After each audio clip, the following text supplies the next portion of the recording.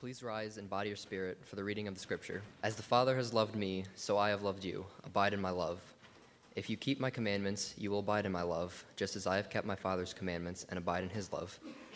I have said these things to you so that my joy may be in you, and that your joy may be complete. This is my commandment, that you love one another as I have loved you. No one has greater love than this, to lay down one's life for one's friends. You are my friends, if you do what I command you. I do not call you servants any longer, because the servant does not know what the master is doing. But I have called you friends, because I have made you known to everything that I have heard from my Father. You do not choose me, but I choose you, and I appointed you to go and bear fruit that will last, so that the Father will give you whatever you ask him in my name. I am giving you these commands so that you may love one another. The inspired word of God for the people of God. Thanks be to God. Well, good morning. Well, it is an honor and a privilege to be here with you this morning, to be asked to come and to fill in. I'm in a time of transition in my life, but the biggest transition is I just got done moving yesterday. I didn't know how your worship service went. I was so pleased that somebody was reading the scriptures because I couldn't find my Bibles. I have a lot of Bibles, but they're in lots of boxes stacked up, and you know how that goes when you move. And I have my computer up, I have internet, I have email and all those kinds of things, but that's about all I have, and I couldn't type out my sermon. I couldn't reference things I would normally reference. I had to handwrite everything because I didn't have a printer. I thought, okay, I'm going to put it all on my iPad and then be up here with an iPad, but you know how technology goes. You know, it's wonderful when it works, but then when it doesn't work, you're stuck. So I'm here, and I'm very happy to be here in your midst today. Jesus, in this 15th chapter of the Gospel of John, it's part of his farewell discourse. Ignore me a second, I forgot something.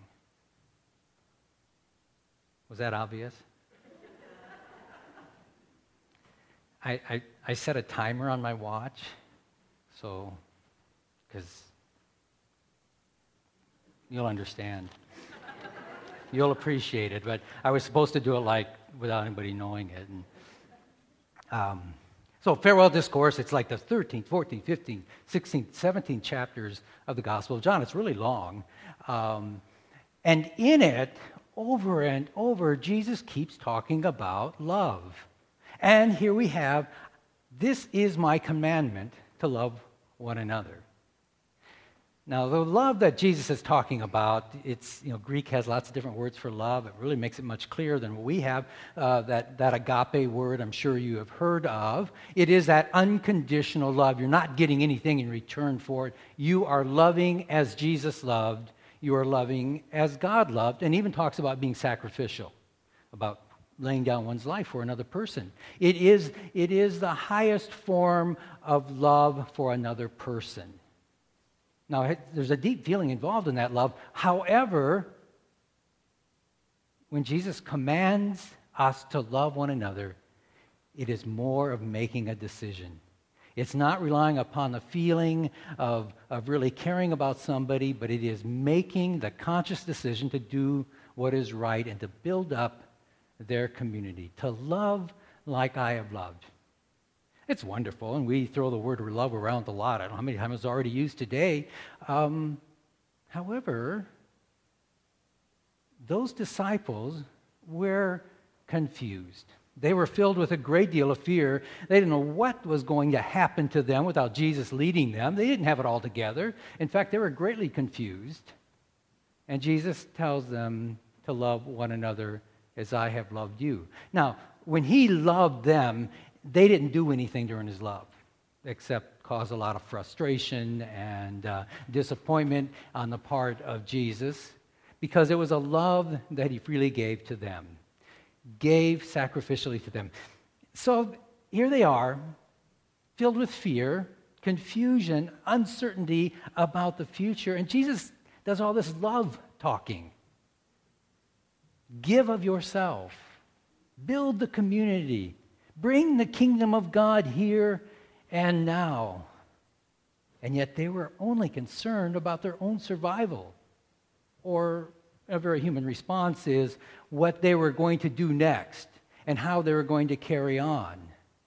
This idea of just giving what they had to always be there for another person and getting nothing in return wasn't even making sense to them. I can just imagine their eyes kind of glazing over as Jesus talks so eloquently about loving one another, and this is my commandment. Make that choice because this is what I want you to do. Until he gets to the part where he says, I have called you my friends.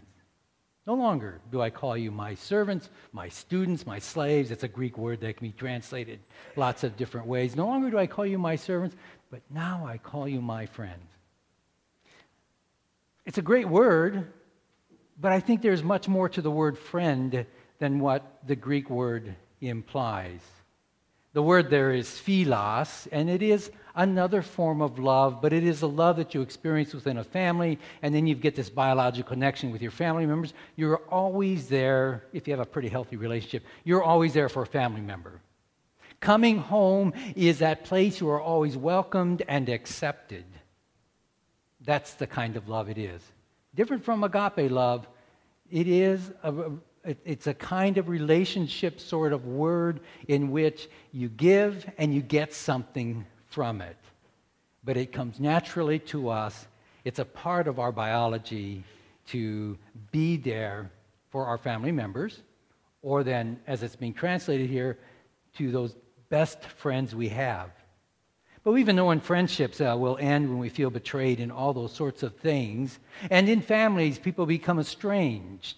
So it's not a perfect kind of love, but what's built into that word is accountability, responsibility. That as a family member loves us, we have to do our part in that relationship and do what we have to do. And that's the difference between this and agape. It is really a two-way street. But what it does, I think, is it brings it down to a level that they can begin to grasp and understand. I don't think any human can, well, there might be a few who can really love with the word used, my commandment to love one another. There are a few, but most of us aren't able just to freely give of ourselves and getting nothing in return. We just get drained. We only have so much that we can give. But here, we're giving something because we're getting something in return, but we're also responsible to play our part in that sort of relationship, that relationship of a good friend or as a family member. That's a word that we can begin to live out and to know. I've been in Tipton now, I don't know, I'm looking for people that I know, but almost 26 years. And I got to tell you, Tipton is a very loving, friendly community on many different levels. And I truly believe it's because of the churches. You have a great ministerial association. They are striving to work together as the body of Christ in this community, and it is phenomenal, the passion that those pastors, those ministers bring to the churches working together. And through that, we have some funds, and I was a treasurer of those funds for 20-some years. And through that, we could help people. Now, we're sort of duty-bound to do that because we're the church. Whenever somebody needs, they're desperate. Whenever they're desperate, they'll come to the church. Doesn't matter when. Many, many years ago, I don't know, is Glenn Fear here? I think okay. Huh? Oh, Glenn. Hey, see if you remember this. I was at a football game, Tipton High School football game. All of a sudden, sitting in the grandstand, over the loudspeaker would Reverend David Lorenzen come to the press box. Do you remember that? He doesn't remember it. So I trudge all the way up the steps of the press box. Somebody had come to the church looking for assistance. So I don't know, Glenn stepped in, stuck his nose in, calls down to the press box and has me called out to come up and assist this person. Actually, and what the point of that is that when somebody is really hurting, or they are desperate, or they have nowhere else to turn, they go to a church. Isn't that phenomenal how the church has that kind of an image? We don't advertise that. But they'll always come, and by golly, they always find the minister, no matter when.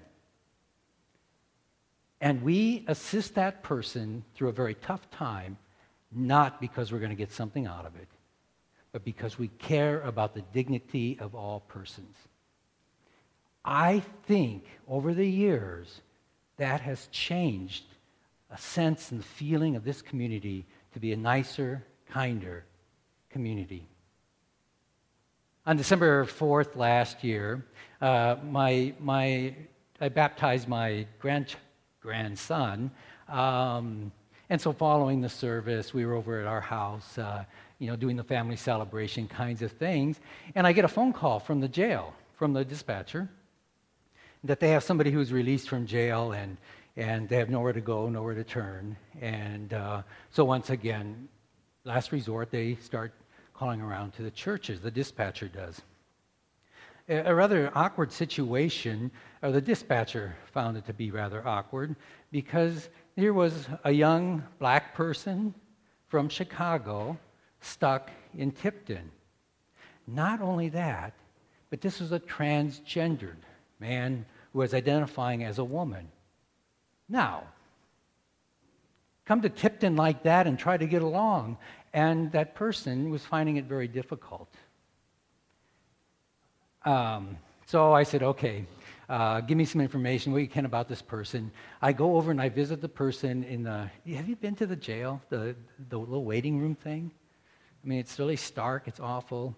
The dispatchers are behind locked doors.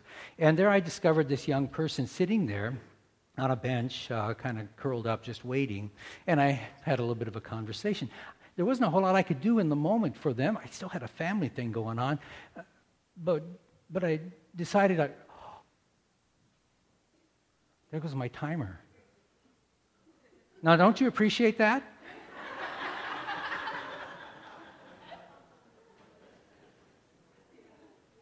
All right. Actually, that was my minimum. I figured I could stop any time now.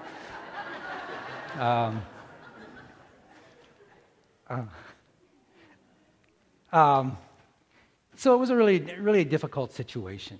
Stuck, nowhere to go, where to turn.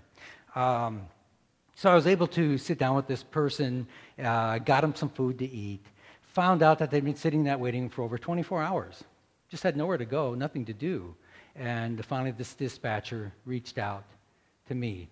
But it took her a long time she made phone calls.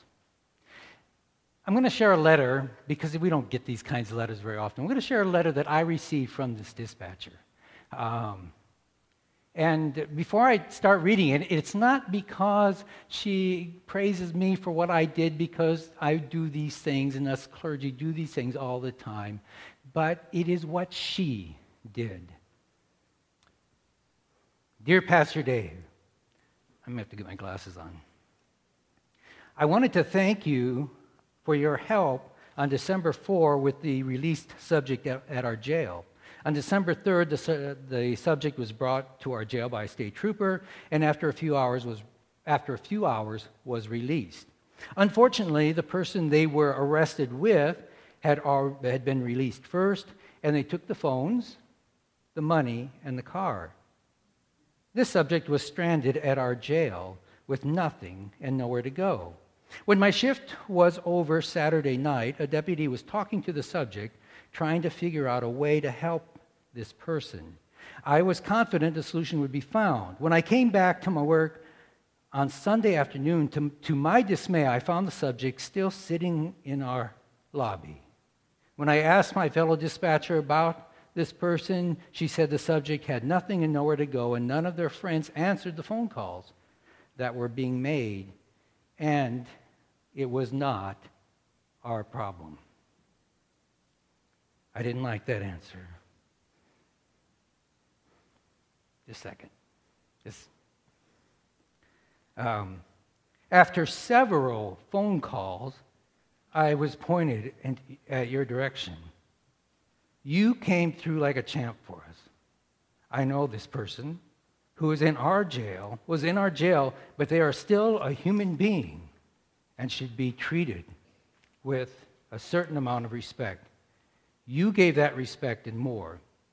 If I'm ever stranded somewhere with nothing and no way to get home, I hope there's a Pastor Dave around willing to help me out. It was a roller coaster weekend for me emotionally. I lost faith in my fellow law enforcement people for the way they treated this person. But in the end, I gained faith in community and in human beings in general, thanks to your generosity. So once again, thank you for the help. It meant a lot to the person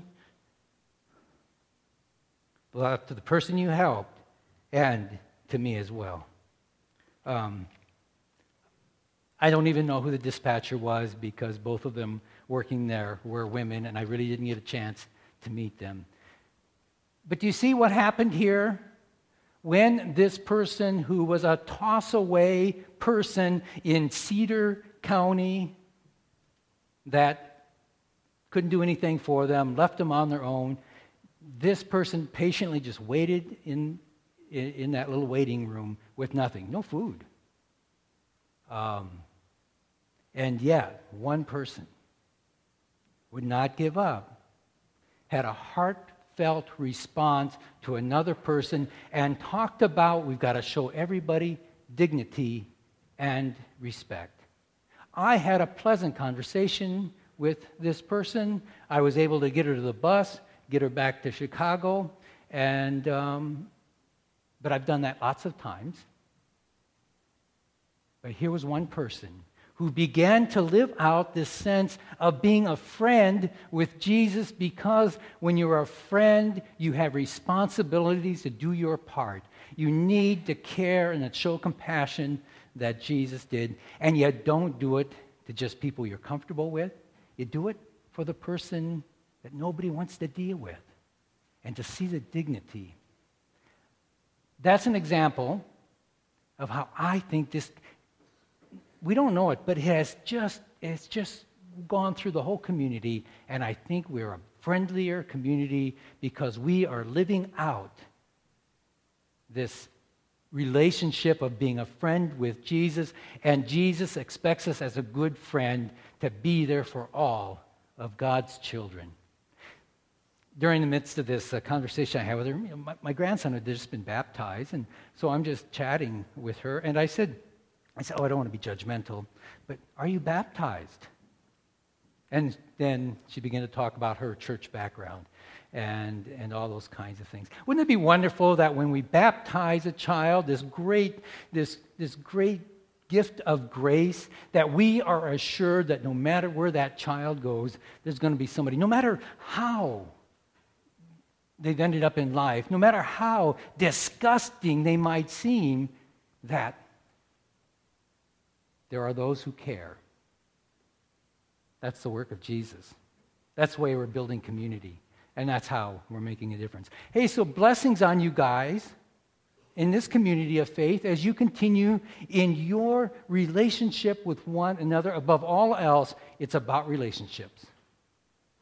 And that we can move into having that loving one another the way Jesus loved. We have a long way to go.